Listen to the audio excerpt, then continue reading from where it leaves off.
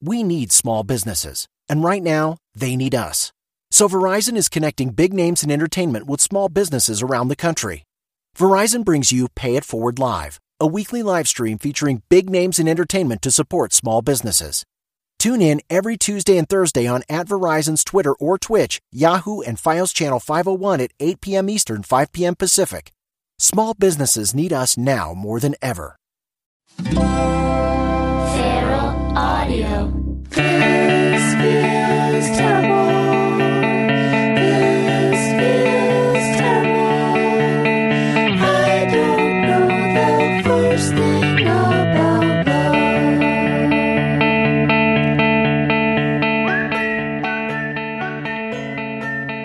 Hello.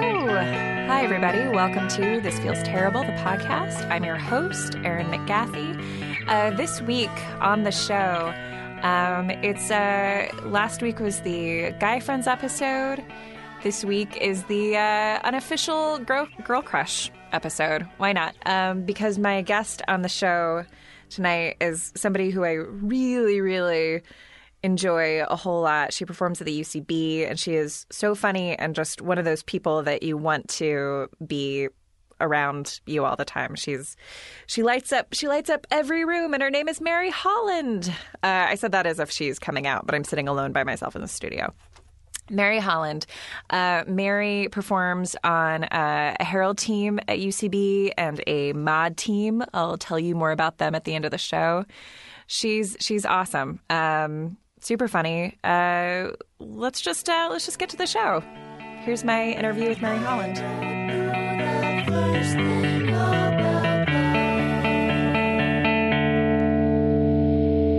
So I was in college, and I was pretty, I didn't date very much. In high school, I didn't date at all for the most part. So once I was in college, I was so excited to start dating, and Sure. and my freshman year, nothing happened. Didn't really. I met a few people I had crushes on, but didn't. Were you putting any energy into that effort freshman year? I was. I don't think I did myself any favors, because I was putting energy into, I actively liked people and had crushes, and I'm not a shy person. I was pretty, I was flirtatious and all that stuff, but I really dressed kind of weird and I didn't take great care of myself. So How did you dress? I just wore such weird stuff. I used to wear these capris that came down just past my knees. They were this hot pink plaid, and then on top I would wear a bright green Letterman sweater that I found at a Goodwill, and that smelled kind of weird. All right. Was this inspired by Gwen Stefani, like that thing? Or? I didn't even think about that. I'll say yes because that makes it sound a little better. But yeah, I didn't wash my hair very much, and I was breaking out a lot, so I didn't understand the effort I should put into feeling good about myself and taking care of myself and all that. So I just had crushes on people, but nothing ever really came of it.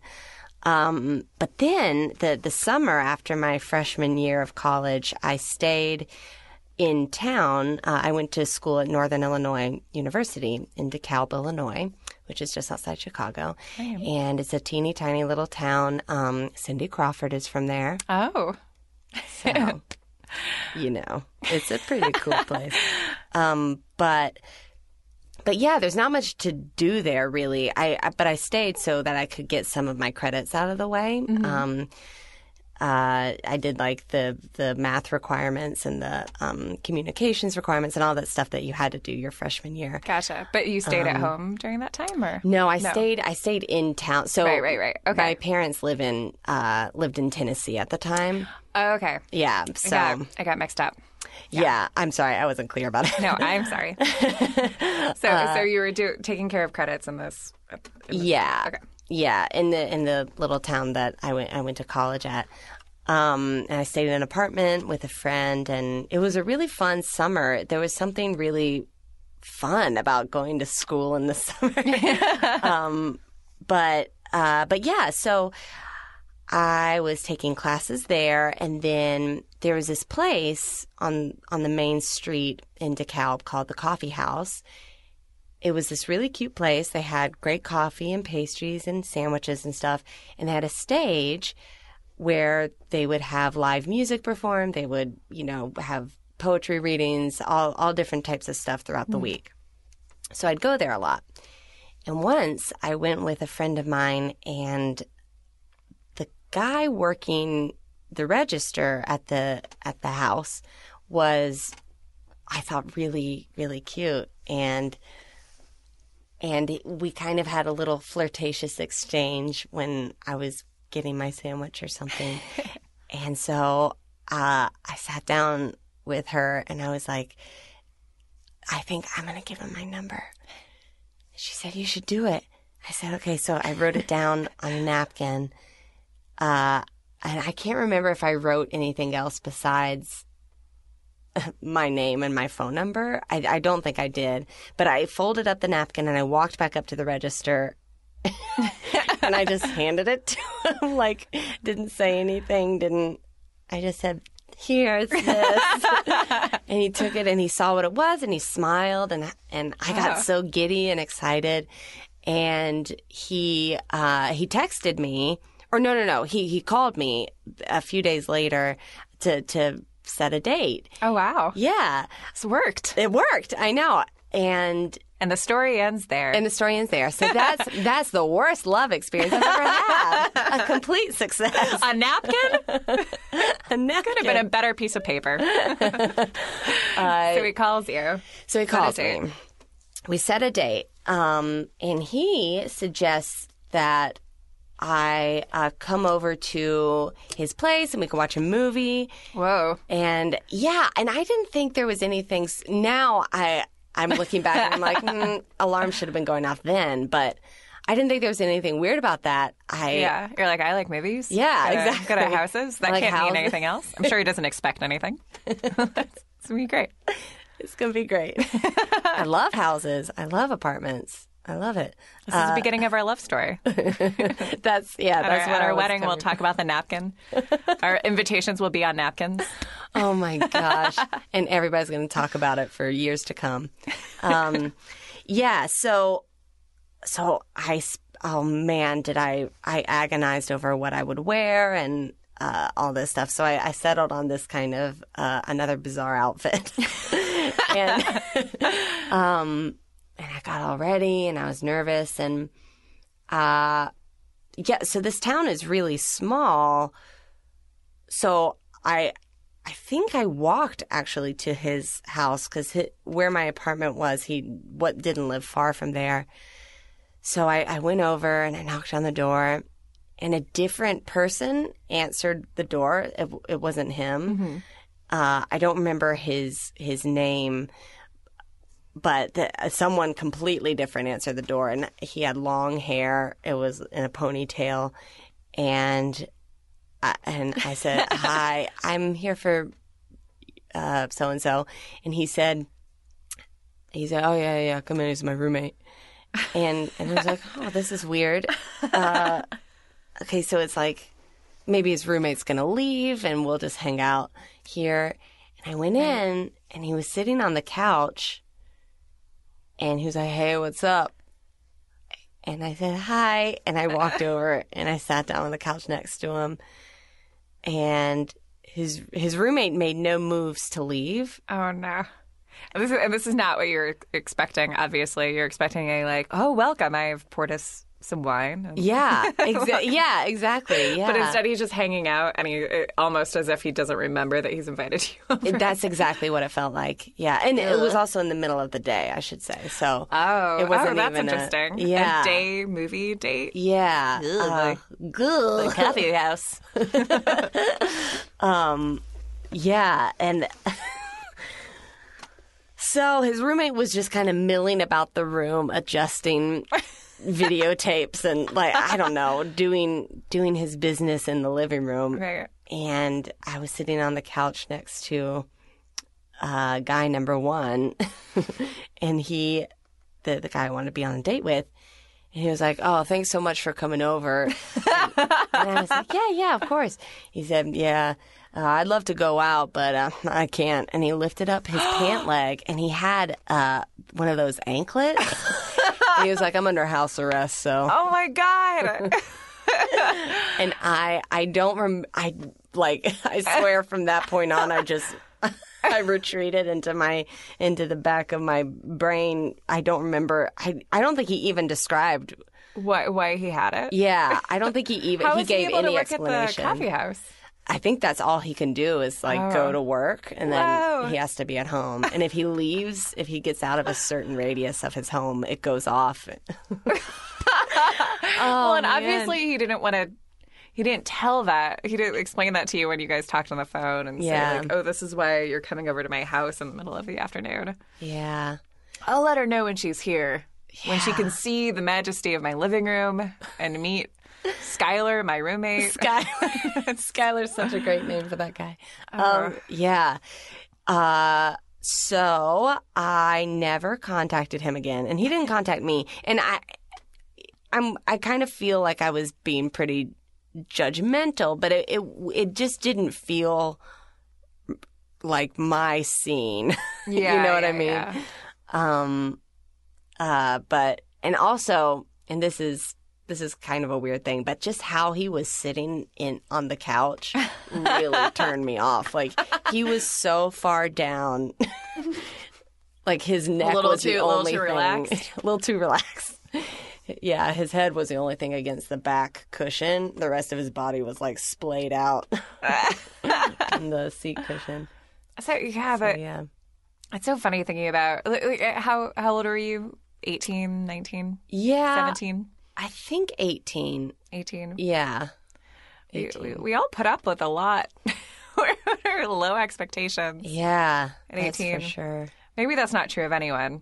I know I had like a similar high school experience to you. But it's so funny, like walking into, like now, if I was single and someone was like, "Hey, let's hang out." First of all, I wouldn't, you wouldn't either go to someone's house for the first date. For the first date. Yeah.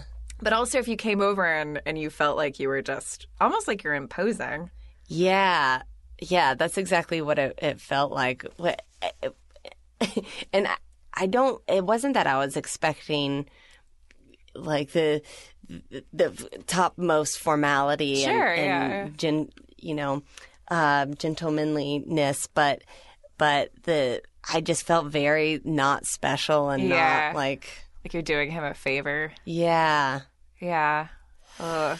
So that was off-putting. Mm-hmm. Yeah. But it was a similar story for when I was in college. There's this guy in my class who thought that I was really into death metal for some reason. Like he would come up to me during class and talk to me about Gwar, and I don't even know if Gwar is death metal, but just talk to me about different bands and ask me if I had heard albums and stuff, and I just yes-anded everything, even though I was listening to You're a Good Man, Charlie Brown, and West Side Story. And so, like, I had no idea what he was talking about. Yeah, you so want to be liked and like the same things. But I went over to his house, or he invited me to hang out after school, after class, and went with him to our date was driving him to his pot dealer's house, which was terrifying because I had never done any drugs before, and the entire date was just like giving him a ride, basically, and feeling the entire time that the cops were going to come, and so stressful. So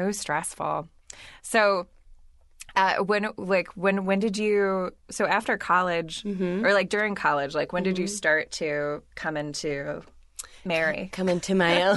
When did Mary bloom? Oh, man, that's a great question. I don't know. Dustin, can you make a note of that? I want that to be a stock question for every guest from now on. Just, when did, insert guest name here, when did you bloom? Mary, when did you bloom? I still don't know if it's happened. No, it has. I think, I actually don't think I did until after college. through all my years there, I had crushes, and I did date my first boyfriend my sophomore year of college.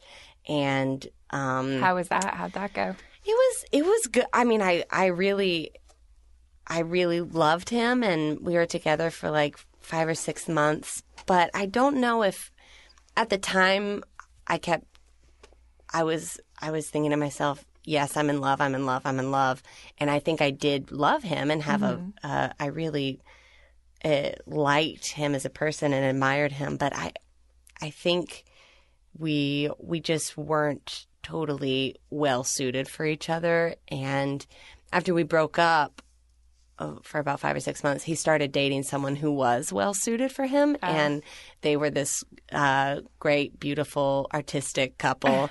And I really had a hard time with that. No. Yeah. I kind of had this, it sparked this whole crisis with me where it really didn't, it didn't have to do with him. It had to do with what that whole situation made me feel about myself, which was, boy, I hate myself. I'm not as cool as this other girl. I'm not as fun or interesting. I don't play guitar and write my own music. I don't paint for fun. Yeah. You know. So I just felt really inadequate, and this actually leads to a pretty crazy summer where I was going through this crisis. I was back home in Tennessee, and it got to the point, I don't know if you've ever experienced this, but where you're like watching everything you're doing from the outside and judging it. So like I would think, is it cool if I read National Geographics? Oh, yeah. geez. I'll just have a bunch of National Geographics and I'll start reading them. Hey, this is cool. Do I look cool doing this? You know? Yeah. Why was why was your ex-boyfriend so cool? Or like, what was the, I mean, looking back at it now as a pretty whole adult, Yeah. what do you think it was? I think there was a confidence and a self-assuredness that he had that I was envious of, and that, and he was incredibly talented. He was a really talented actor, but also a very talented musician. And and he didn't care so much what people thought of him. And so I think that's what made him such a cool guy to me. Sure, yeah. But yeah.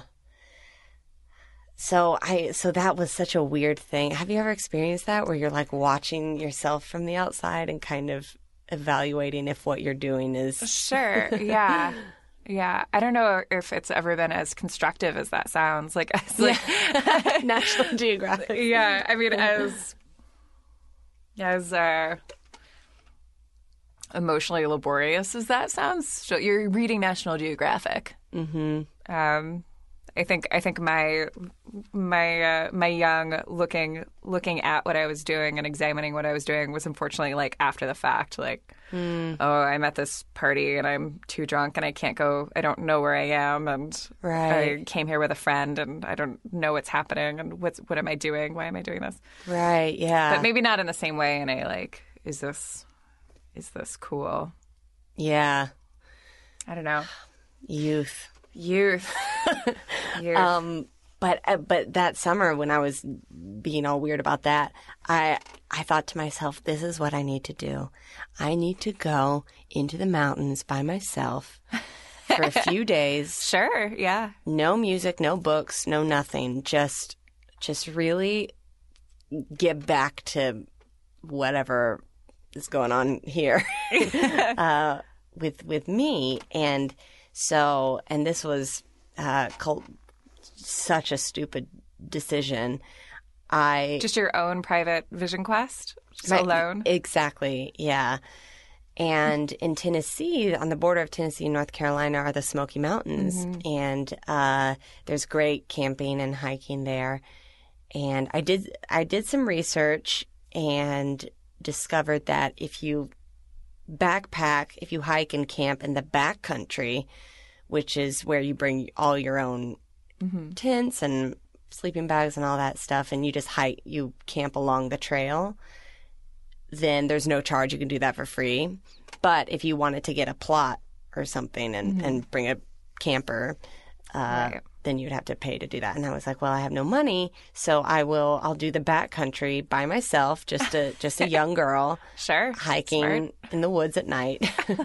So, oh God. So I lied to my parents. I told them I was going back up to DeKalb, back up to college. And they were under the impression I was on my way up there, but I went. Oh no, that's so unsafe. It's so unsafe. And oh boy. So no one knew where you were. No one knew where I was. That's Just the worst thing. That's awful. And so I went there and I had bought some sandwiches at Walmart, and then I planned I was going to hike for one full day and then camp out. They had these like shelters along the trail where multiple people could like put their sleeping bag on just a plank of wood and sleep. So I got to that shelter, and there were all sorts there were families and stuff, so it didn't feel too unsafe. But Right. but yeah, so I did all that. I went and hiked, and I had all these great epiphanies. And Yeah. I mean, it is pretty amazing. Like, aside from you not telling anyone where you were. Yeah. It sounds very cool. Speaking of cool Oh. things that you were doing, looking in on doing Thanks. things. Thank you. That means a lot. Yeah. And I remember so I got all the way to the top of this one stretch, this one trail, and hung out. There was a resort at the top of the mountain, an Appalachian resort. So it was very, just like wooden rocking chairs and a nice fireplace Right. and little cabins here and there. But that was nice. I spent the whole afternoon up there because it was raining, and just meeting different people and having hot chocolate. sweet. It was really nice. And so then the next day I started hiking back down, and I saw a deer in a trail, and we stared at each other, and there were all these amazing moments. I got back down to my car. Dear said, Mary, believe in yourself. It Trust did. yourself. It looked We're all at just me here. and it winked. Yeah. And then you're like, wait, you winked. Did you mean what you just said? What's happening? And then I chased the deer and asked it to clarify what it meant by Right. all of that.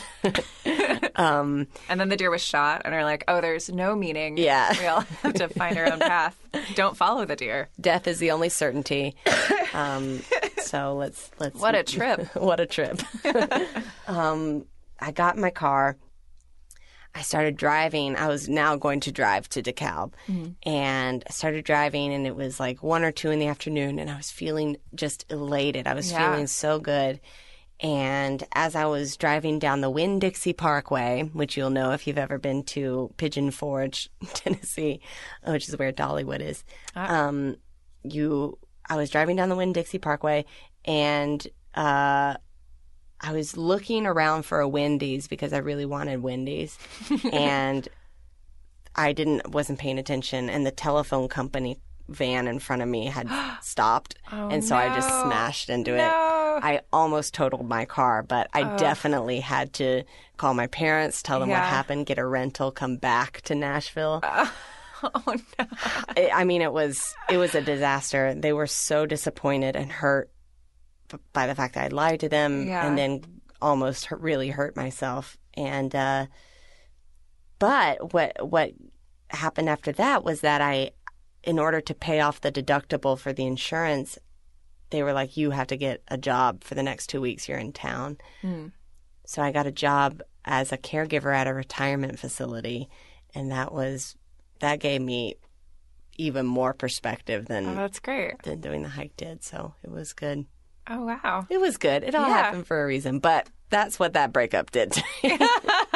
Yeah. So then how did you feel when you went back to school? Like, were things different after that? They were different. I kind of just stopped caring Yeah. so much. Yeah, it got a lot better. And then my senior year was a great year, great shows, and it got how I felt about him. I started kind of realizing, you're a cool guy, but you're not this god that I Right, built up yeah. in my head. You're just a human. Yeah, yeah. And so that was good to kind of come out of that. Totally. Definitely build up these people as legends early in our lives. Yeah. We do. Do you know what he's up to now? I think he just got married. Yeah. Oh, Yeah. cool.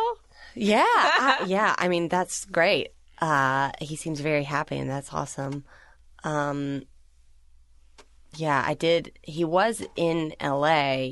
He lives in North Carolina, and he was in LA fairly recently, a few months ago, and wanted to meet up for drinks or dinner or something with me and Matt, and who's my boyfriend now. And Matt was like, "Yeah, I'll do it if you want to do it." And I was like, "Yeah, sure, it'd be good to catch up with him." And then, so he was supposed to come see a show at UCB, and then bailed on that last minute for something had come up. And then he was like, "Let's try again." And so we were going to meet up on this other night to get drinks, and it got close to the time to meet up, and he like texted and was like, "Hey, I'm at this place. Will you come pick me up?" Oh. And that's a totally normal and fine request to get a ride from somebody, but there was something about that made me feel like, nope. Yeah. No, I don't want to do that. That will make me feel so weird to be in a car with Matt and you, like, Yeah, don't picking know. you up and yeah. yeah. What is it about that? That's like, It does sound weird though, right? Yeah. There's something just maybe I'm in my head about it, but I don't know. Maybe I was like with my guy that was that guy, like the guy that I like really built up in my head and was really hurt when he started dating somebody else. Like he came to visit LA a few years ago, and I was so like he was coming through because he was playing at Coachella, and so he's a musician, and was coming through and was like, "I'm going to be in LA or he was playing at Coachella or like going to Coachella, I don't remember, but he asked if he could stay with me, and I was like, yes, of course you can. And he was like the person who like really broke my heart.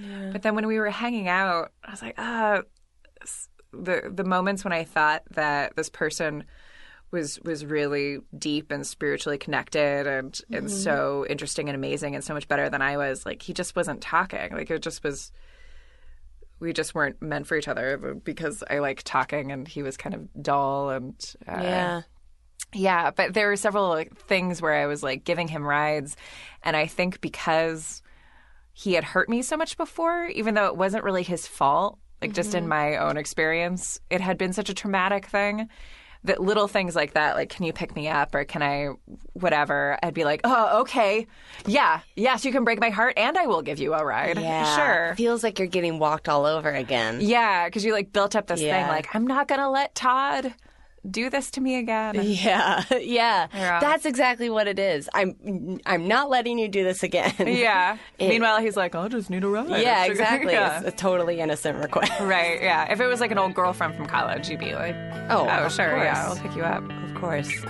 Hey, everybody, it's the commercial. I hope you're enjoying this interview with Miss Mary Holland. Thank you so much for listening to the show. The show is part of a podcast network called feralaudio.com. If you would like to donate to the show, show your support, you can go to feralaudio.com/thisfeelsterrible.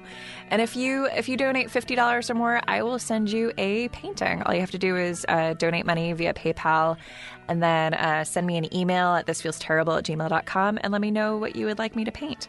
Also, iTunes. I haven't mentioned this for a long time, but I love reading your iTunes reviews. So if you haven't already, why don't hop over to iTunes and send me a fun review. Or just a normal review. It doesn't necessarily have to be fun. I don't want to put a lot of pressure on how clever your review is, but do what you will. Maybe a haiku.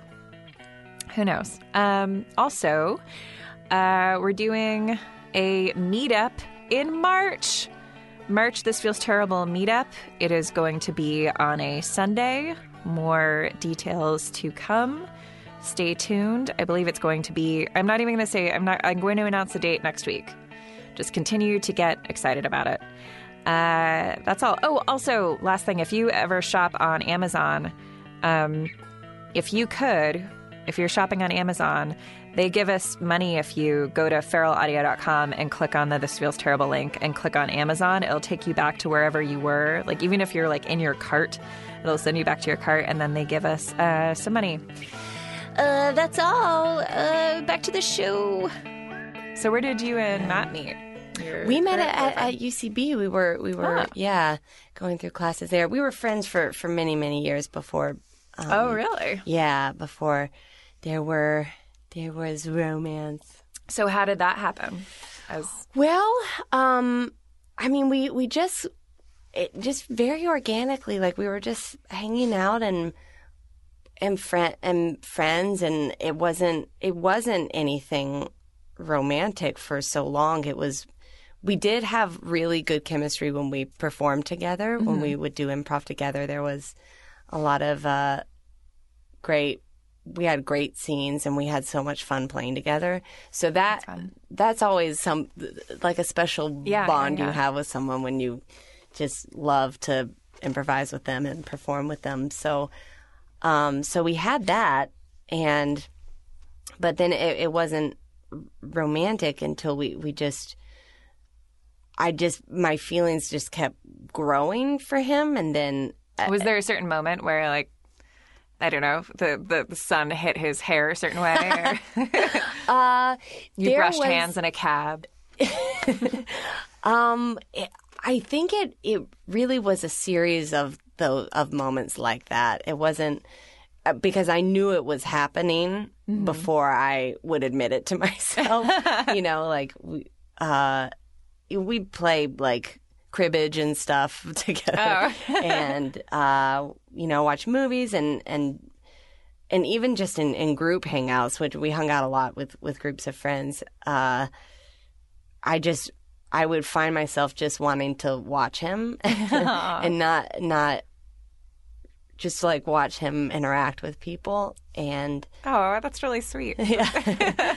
He's such a great guy, and so fun and funny and kind, and I just really loved. Yeah, I just loved hanging out with him, and so the more that happened, the more I was like, I'm really like I'm falling for him, and I don't know if it's mutual. So I brought it up to him one night. We were hanging out, and I was like, hey, so I think I'm kind of falling for you. And he said, I'm falling for you too. So that's so cute. It was mutual, and then it just felt, it just feels right. Like you just kind of, it's so cliche to say it, but you really do like know that that's someone that you need to have in your life. Yeah. Absolutely. Yeah. Yeah. And you realize that you've been like forcing other connections. Yeah.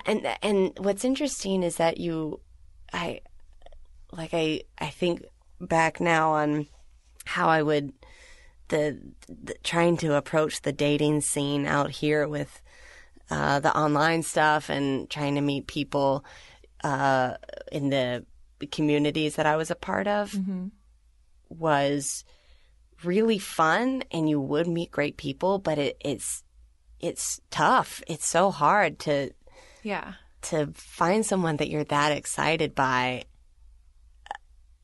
And there was something strange to me about going on a date with someone as the first time I'm hanging out with them. Right. You know what I mean? Speaking to like online dating? Or yeah. Like people, how was that experience? Exactly.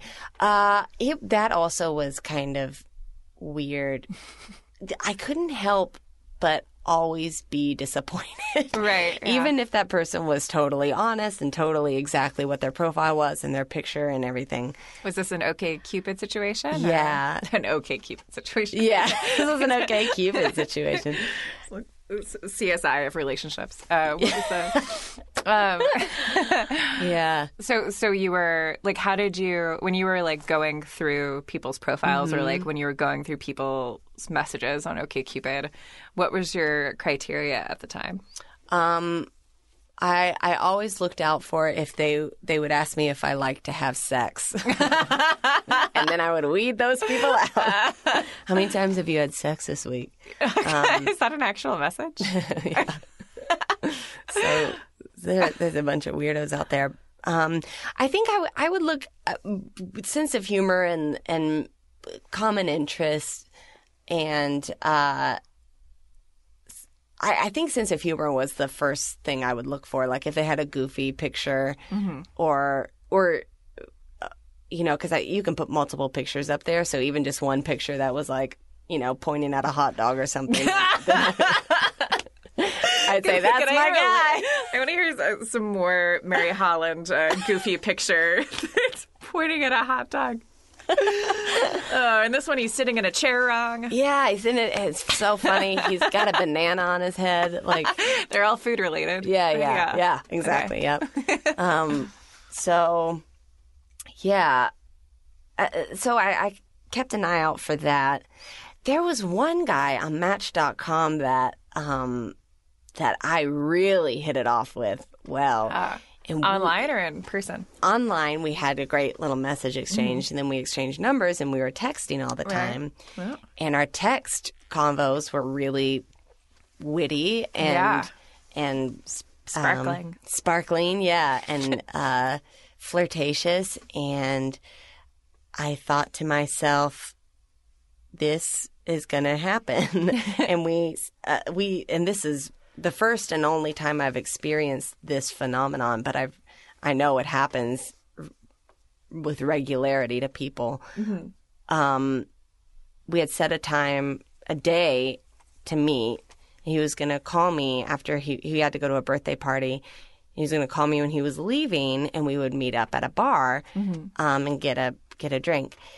And so all that day, I picked out an outfit. I got ready. I was. You know, that's so fun. Feeling good, yeah. And I love being in a committed relationship, but I miss that a little bit.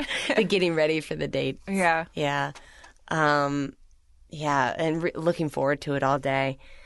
I went and had some dinner, and then the hours started going by, and it got to be like close to midnight. Oh no! And I thought, oh man, it's late. I wonder if he's left the party, if we're still going to meet up. So I sent him a text and said, hey, it's getting pretty late.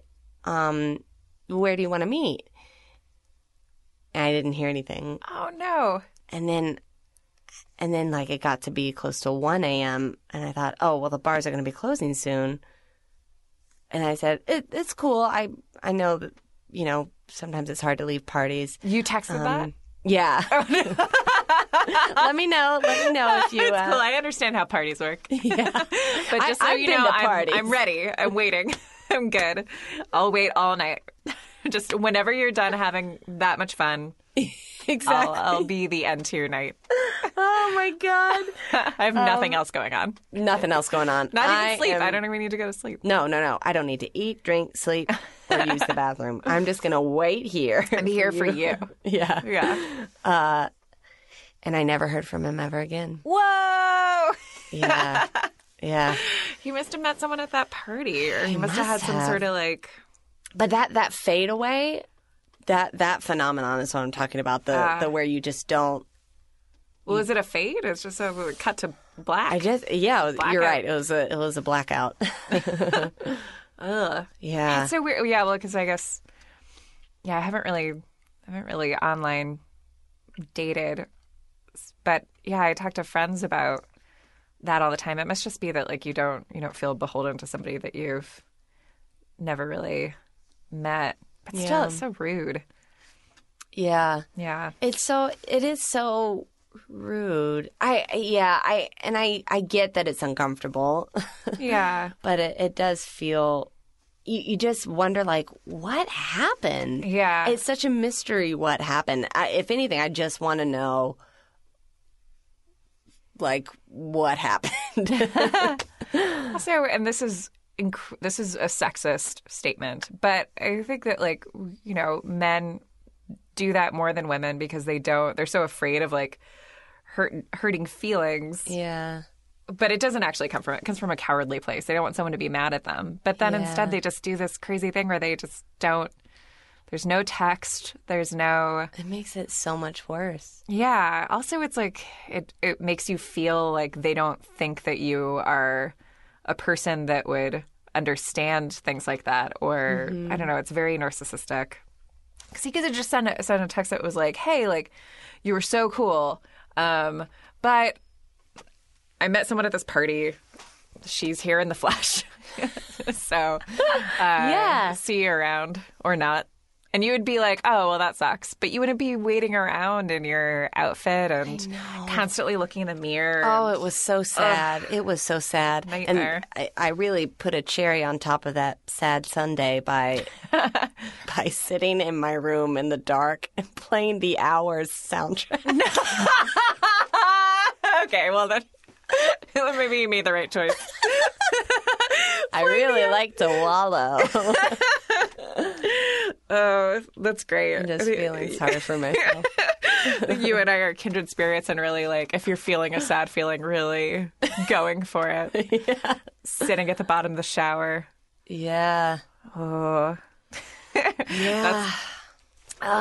Yeah, that was my stand-up. I once, like, I think in 2010 got stood up 3 times in a row. I didn't know what was going on. I didn't understand. By the same person? No, by 3 different guys. Oh my gosh. Yeah. But I mean, it all followed the same pattern. And probably people you know. Yeah. But, like, would have, like, a one-night stand. Yeah. And, you know, the next, like, I would think that it was something, or at least we would hang out, or at least have sex again, or at least something, and then just the same exact thing. Let's hang out Tuesday night. Okay, see you tonight. Great. Hey, so, yeah, it's 9, which is totally cool because I'm a night owl. So, text And me you would whatever write you that want. in all caps. And those texts are always insane because you're rewriting them so many times that you end up answering all these questions that were never asked. You just invented. Oh, awful. So true. And you know that he's somewhere at some party showing everyone his phone, or like, oh, I wish this girl would just get off my back. Yeah. Then it makes you feel crazy. It makes you feel like you're a crazy person. And that's really what I don't like about it, is that we're not all crazy banshees. Like, you are doing a strange thing, and we're trying to understand it. And now we all feel like we're being insane because we don't know what's going on and why you're not responding. Yeah. So, and we don't want to come off as being crazy. Right. Yeah. So, I hate it so much. It makes you feel like you're an unstable person when you're not. But the circumstance is just, it's so weird that you are trying to understand it. I don't get it. Yeah. I just don't get it. The worst. Please don't do that, boys. Please, even just a text of, "Hey, not interested." Yeah. Even just that. Even though that's tough to hear, but it's a low self-esteem thing. Yeah. Know this, boys and girls.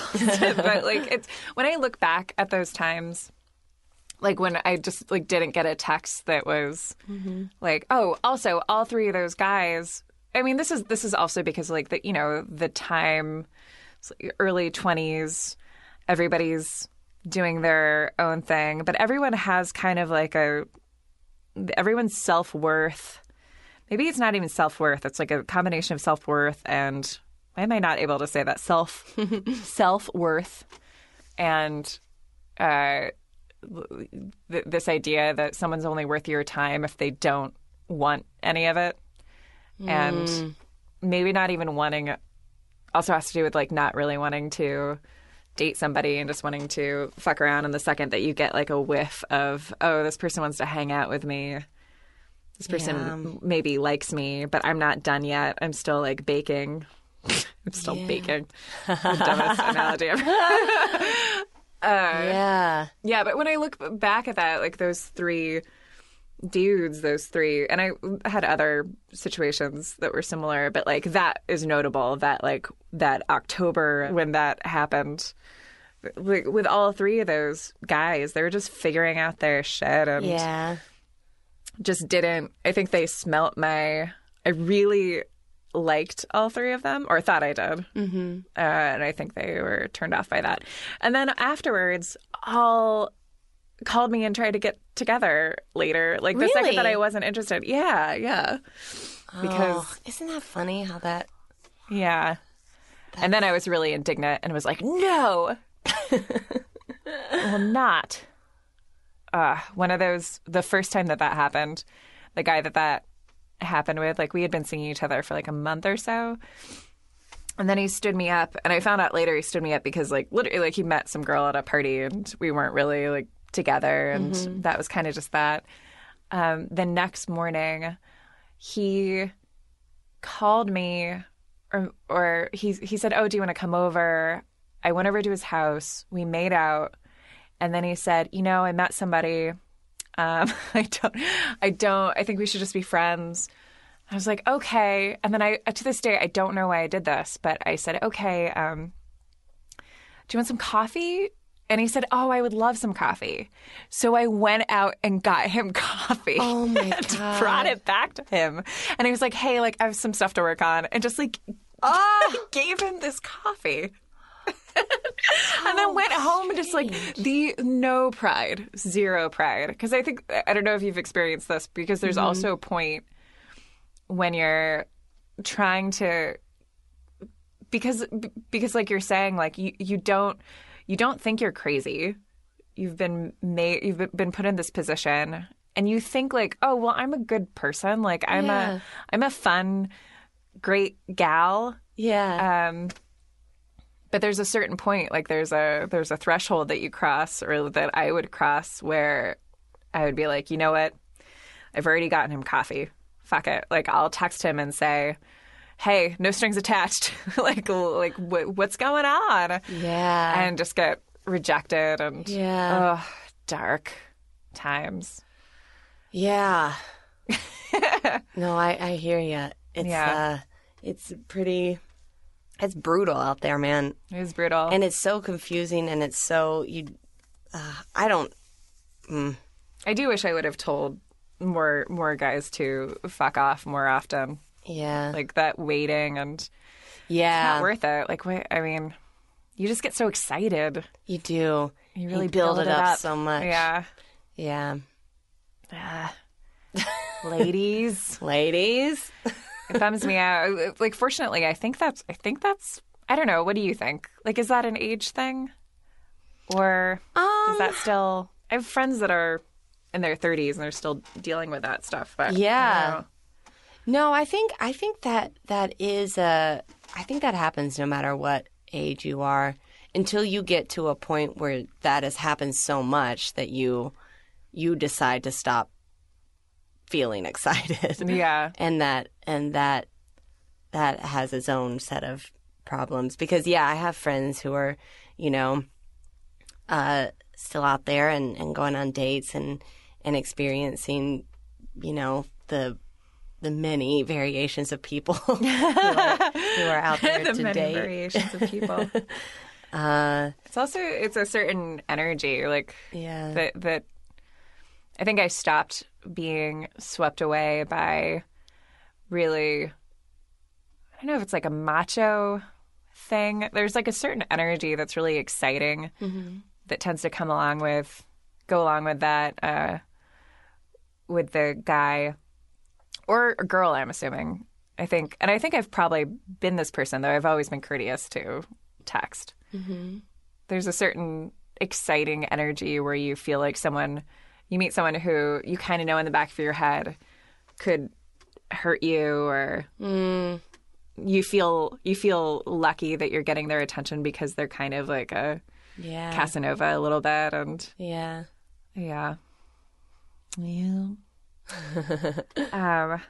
I had this. I came up with a saying a while ago, and I can't remember what it was. That's how good of a saying it was. This adage that that it's better because, like, my relationship with Dan is so different from any other relationship because I was more in the beginning. I was more drawn in by his,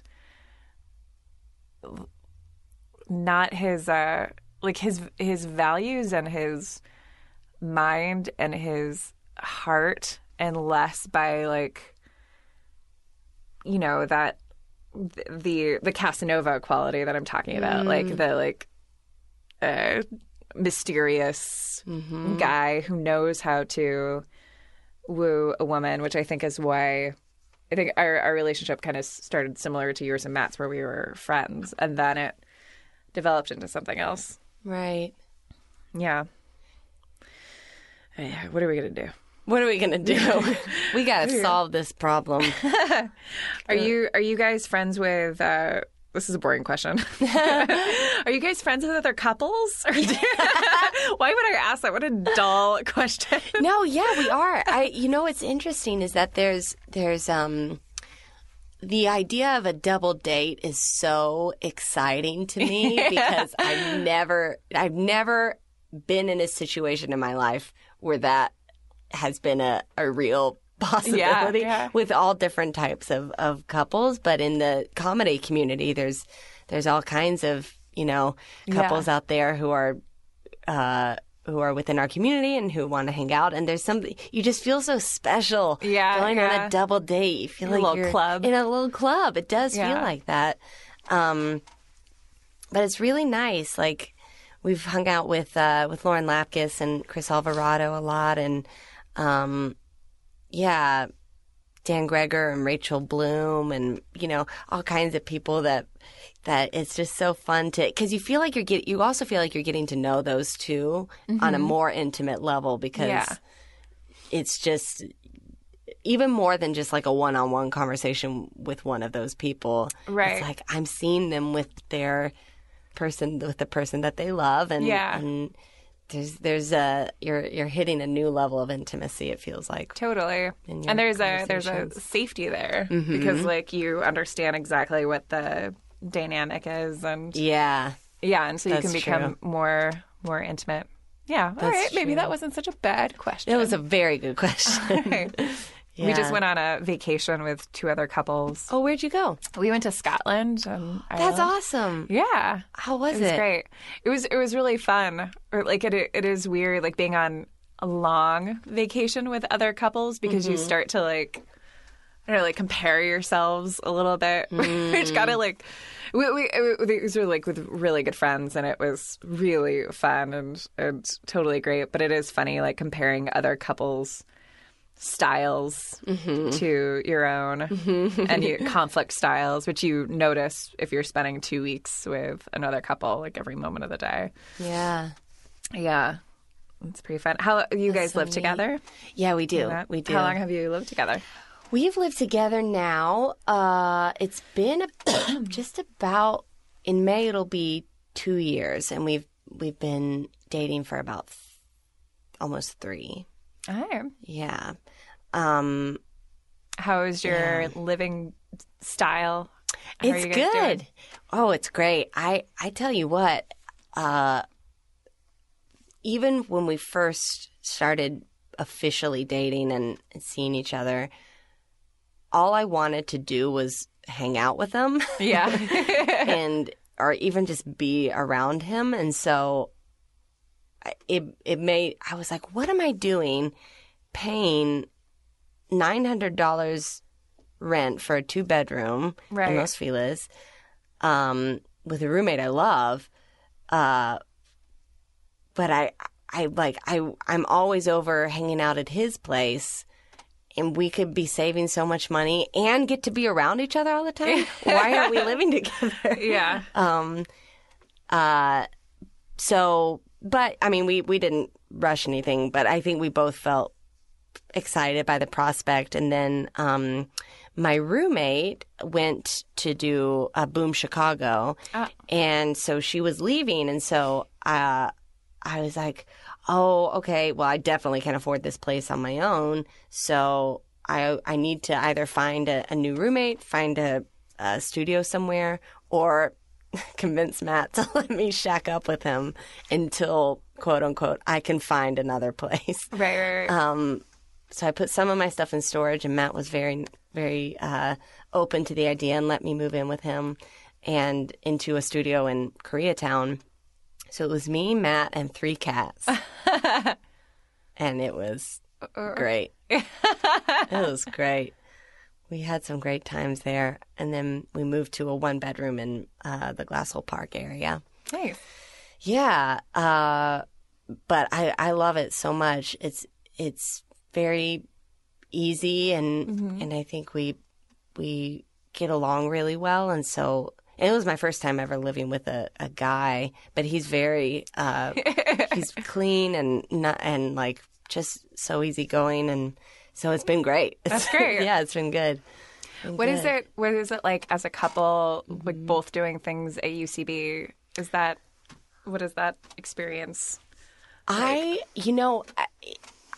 been thinking about this a lot recently, because I think if we hadn't met through pursuing stuff at UCB, if we hadn't met in improv classes or had an indie team that we were performing on and like been so involved in that community for so long at the same time, kind of independently of each other, I think it would feel different. But as it is, it's just so fun getting to see his shows, and then he's there, and we like stay up all night talking about, talking about nerdy like improv stuff, and I feel like because that, and that place demands a lot of your time and attention and energy, which is a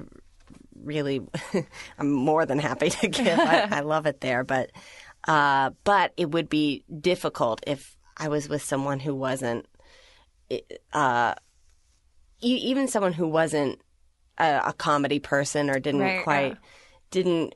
wasn't too interested in the comedy scene or in sketch. Is it like why are you spending so much time there? Like, why do you need to go to another rehearsal? What is there? Yeah, that would be tough. But as it is, we both understand that we both have all these commitments to these rehearsals and practices, and so it makes it easier than I think it would be if we were kind of doing very opposite things. Totally. Do you guys still perform together?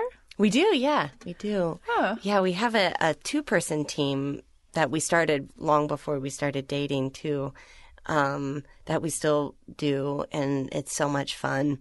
And we try to write stuff together. So yeah, we keep it productive. Keep producing stuff. Oh, fun. Yeah. Would you be willing to help me answer some audience questions? Absolutely. All right. Dustin, play the audience question theme song. All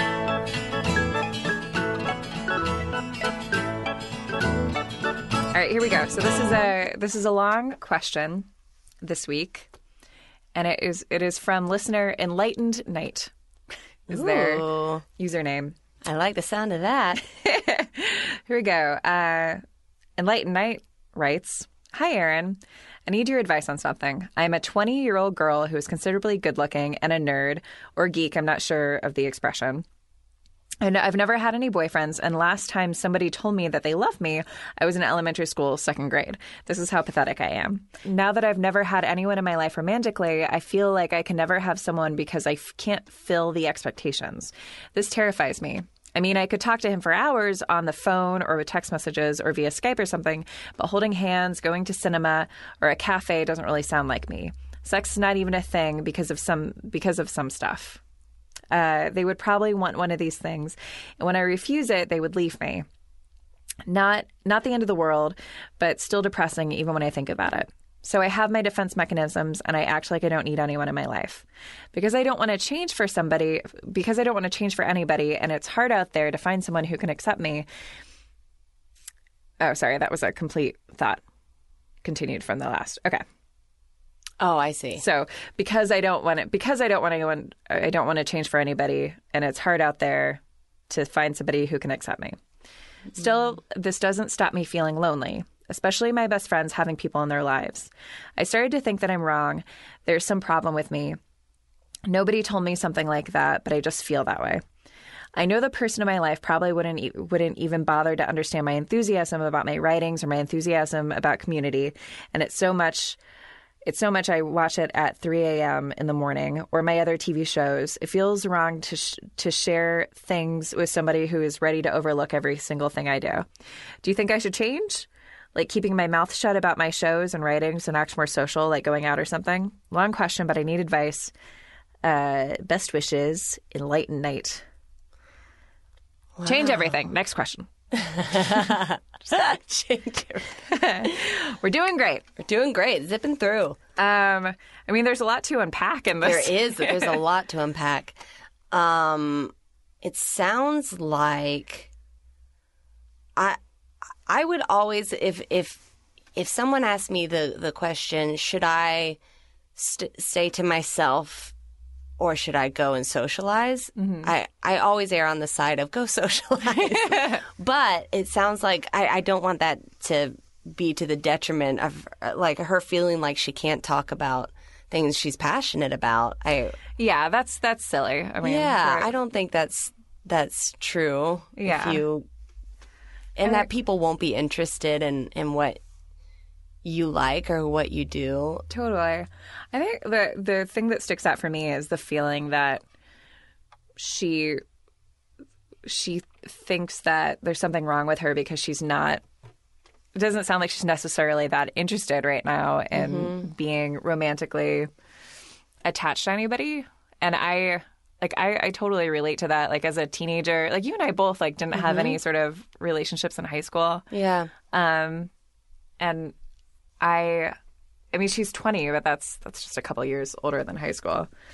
Yeah. I don't think that there's anything wrong with you. I think those things happen at different times. I think there's a moment where something just changes. Like you were talking about, like taking care of yourself and changing your clothes. I'm not saying that this is what this person is doing, but I know I did the same thing. I had the same thing happening.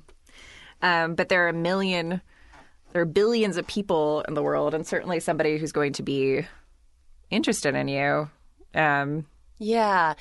And I think, I know for me, especially when I was that age and I was going through what you described, and I almost liked being alone. I liked being the lonely one, which sounds weird to say, but I liked being independent and not having anybody. And I think that's okay to totally like that and prefer that. And if the thought of going to the movies or, holding hands with somebody gives you anxiety, then you don't have to do it. Yeah.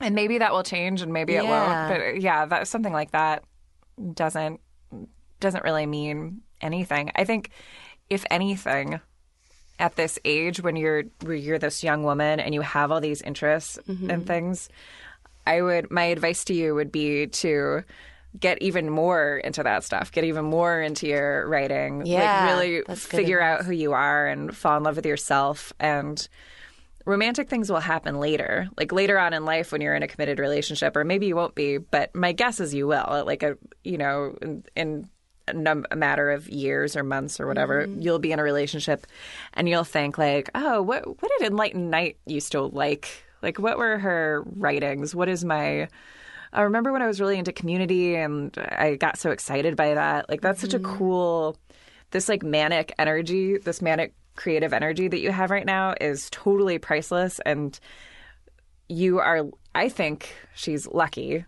because she's not distracted by that stuff right now. Like, she can really get some shit done. It. Yeah. Yeah, I really like that. Fall in love with yourself. That's so important. Date yourself, girl. Date yourself, girl. Yeah. Take yourself out to the cinema. Yeah, I wonder if she's in Paris or like take myself out to the cinema. Very European. Yeah. All right.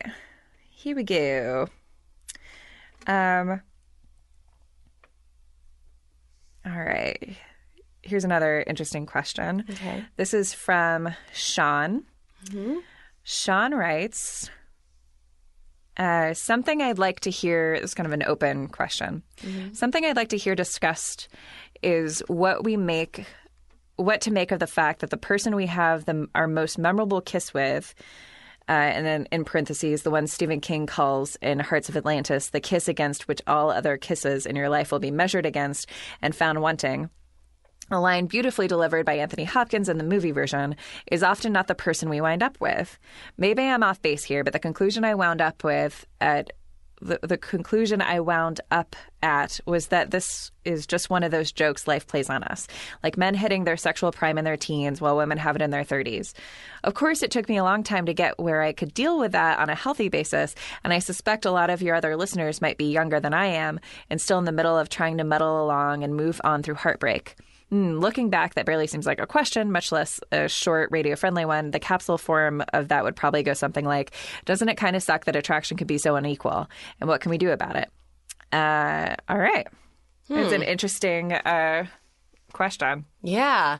I think I definitely, I mean, but here's the thing. I would argue that, because does he say first kisses? Or just your first good kiss? Well, I don't even think he's talking about this idea, which is, I mean, we can debate whether or not this is even like a real thing, that your most memorable kiss. Oh, I see. Yeah. Right. Yeah, that attraction doesn't always mean that you often you're attracted to people who you might not work with in the long term. Yeah. I mean, I don't even think it's about that kiss. Like if I'm to go along with this idea of like the most memorable kiss, when I think about, I mean, I can't even really. If I was just to pick like a very memorable kiss that wasn't with my current partner, I think that those, like, quote unquote, memorable kisses have 95% to do with whatever is going on with you, and that, like, you really need a certain something, or you see someone a certain way. Like, I have a feeling it has more to do with projection. And then obviously, like, you don't think that the person that you end up with, like, according to this, and this idea, you probably don't think that kiss was with the person that you ended up with, because whatever we have less of is more valuable. So you think like, oh, I had that kiss with Tom Tucker in '83 underneath that elm tree. That was the best kiss ever. But you know, we'll never be together. He's the one who got away. But my feeling is that if you ended up with Tom Tucker, you'd be thinking about some other kiss, like That's what I think. I don't think it's a real thing. I think you're right. I think that especially that sort of that nostalgia for something that is gone, that you don't have anymore. I think that really is a powerful and dangerous thing, because it makes it feel like oh, everything pales in comparison to this moment that I had. That I lost it though. Yeah. But recognizing that is nostalgia, and that you know, I think you're right that there is so much of what makes that memorable and what makes that moment so amazing in your memory is what was going on with you at the time and where you were in your life. And I think it's possible to end up with someone that you're incredibly attracted to and also have great long-term relationship chemistry with. You know? I don't think those things are separate or have to be separate. Right, exactly. Yeah. But they are for some people. I guess people struggle to either they're not attracted to somebody they feel like they could have a long-term relationship with, or they're attracted to somebody who they'll never, pin down. Right. Yeah.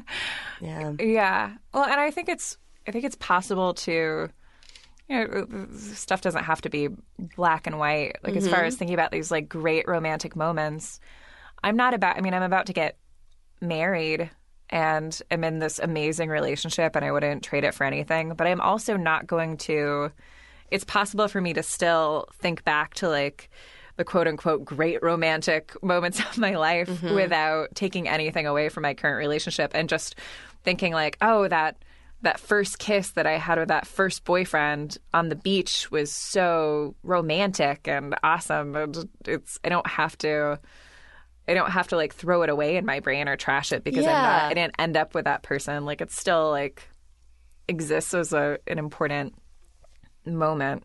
But I also know that like if I was to end up with that person, it probably wouldn't consider it the same thing. It's kind of like what we were talking about earlier with these guys that were so important in our heads as college students.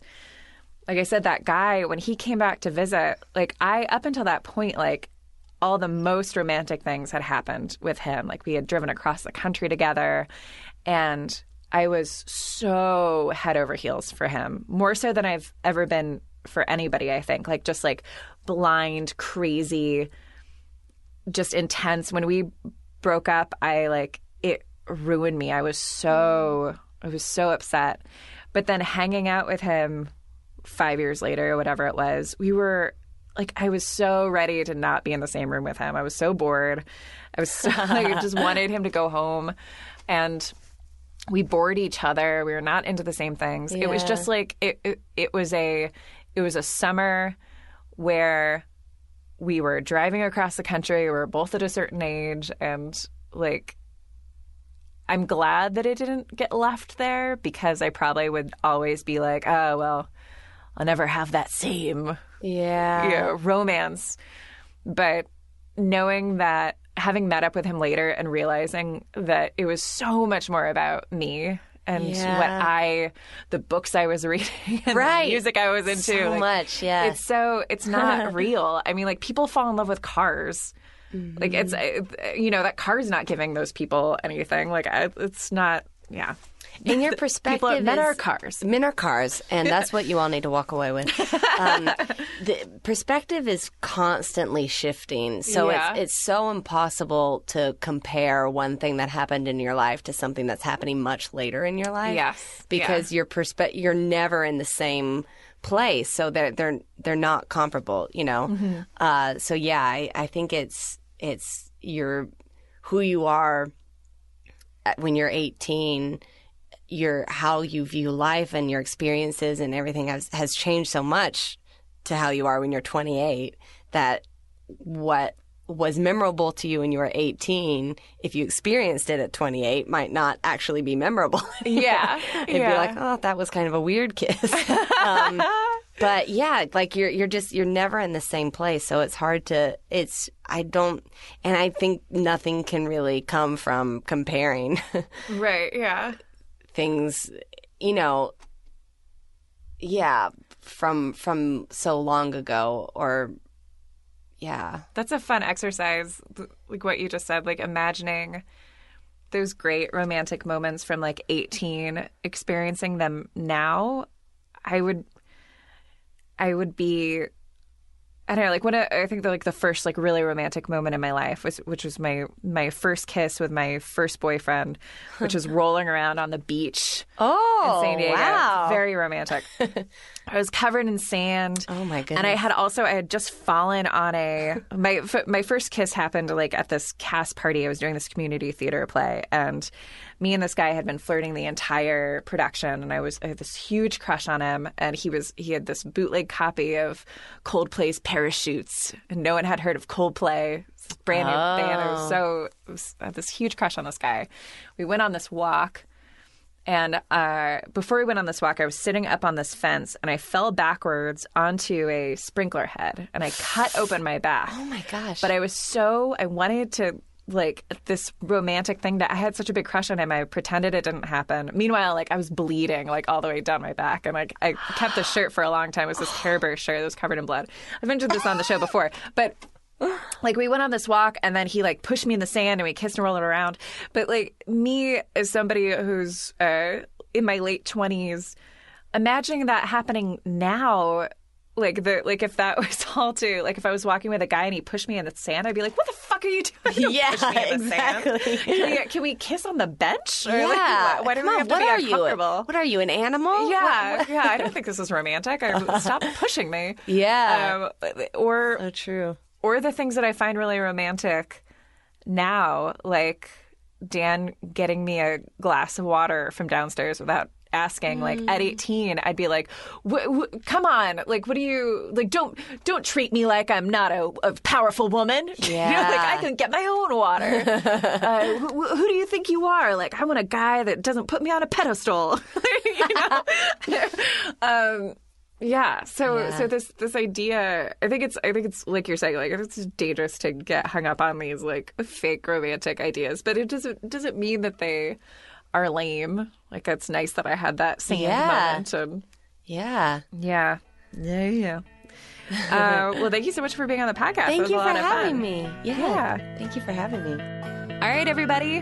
That was the show. If you have show questions, send us an email at thisfeelsterrible@gmail.com with the subject line show question. Ask us about anything, and when I say us, I guess I'm talking about myself. Sorry to refer to myself as an us. Send me an email at thisfeelsterrible@gmail.com. Mary Holland, who does several shows at the UCB, and I highly recommend you go and check her out. She is on the Herald Team JV, and she's on the awesome Mod Team, which is a sketch team called New Money. You can find out more at ucbtheater.com. Also, you can visit her website, which is marycholland.com. And her Twitter, which is at mholland85. Send her a tweet and tell her how much you enjoyed her on the show, because I know I did. Otherwise, let's all be good to ourselves and each other. Tuck yourself in. Tuck yourself in.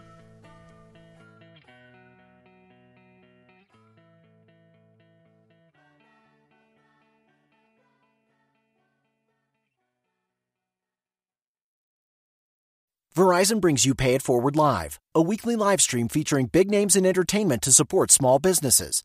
Tune in every Tuesday and Thursday on @Verizon's Twitter or Twitch, Yahoo, and Fios Channel 501 at 8 p.m. Eastern, 5 p.m. Pacific.